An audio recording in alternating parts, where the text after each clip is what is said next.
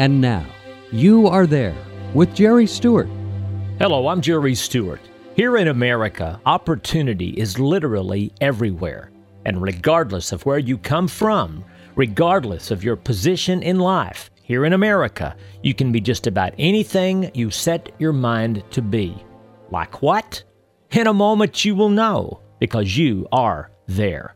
Hello, Jerry Stewart here with some exciting news. We just released our new website, JerryStewartUSA.com, just for you and all of the other great patriots of We the People. This site is full of pictures and powerful true stories of our America and all, past and present, who have given their all to help make our America the greatest nation in the world. Also included are lessons designed to teach our young people, all people, how to be of the highest moral principles. There are stories and lessons to read, to hear, even videos. So here's what to do. Go to JerryStewartUSA.com, all lowercase, and begin your own special adventure. Go now, look around, subscribe for just $5.95 per month, and if you sign up now, we'll send you an email with the free download link for my new Independence Day program, The American Road, for free. For questions, call 817-995-6965. Come take the American journey with us now.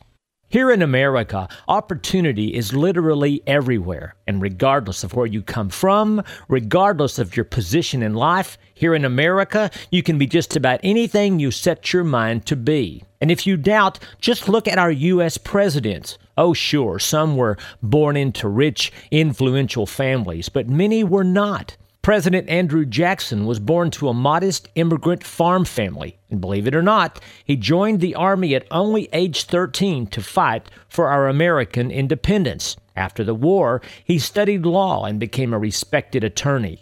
President Martin Van Buren was the son of a tavern keeper. President Millard Fillmore was poverty-stricken as a child and left his family at the age of 15 to be a factory worker. He later worked to become a school teacher and eventually studied law. Abraham Lincoln was born in the backwoods of Kentucky, and believe it or not, he had less than 1 year of formal education, but he overcame his lack of education by becoming an avid reader and a powerful writer. Before he became a successful lawyer, Abraham Lincoln was a rail splitter, a ferry boat captain, a clerk, a postmaster. President Andrew Johnson also grew up in poverty, but he trained himself to be a tailor. President James Garfield, the last president to be born in a log cabin, was also raised in a family that was very poor. When he was just 1 year old, his father died, leaving his mother to raise her children alone. At age 17, Garfield left his home to work, and they're perfect for children too. That's www.onemomentinamerica.com. Now, back to the show.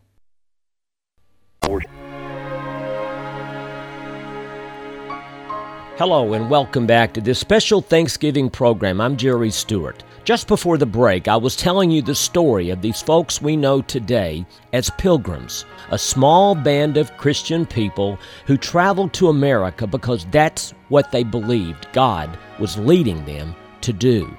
But that how it took them so long to get across the Atlantic, so long that they ran out of food, so long that winter was already upon them when they landed, how they had to wade ashore in the freezing, icy cold water, how they came to this land and there were no other colonists. Their ship had been driven way off course.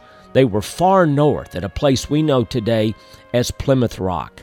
How when they landed, instead of being angry with God and wondering what in the world was going to happen, instead they got on their knees and thanked God for their safe arrival. But just what would they do now? Their food was almost gone. The winter was upon them. They had no shelters to protect them, but they determined to do one thing, to believe. As they worked to prepare themselves for that coming winter, winter came far too soon. And by December, the worst was already there. Then came consumption, pneumonia, and the pilgrims began to die. There were 6 in December, 8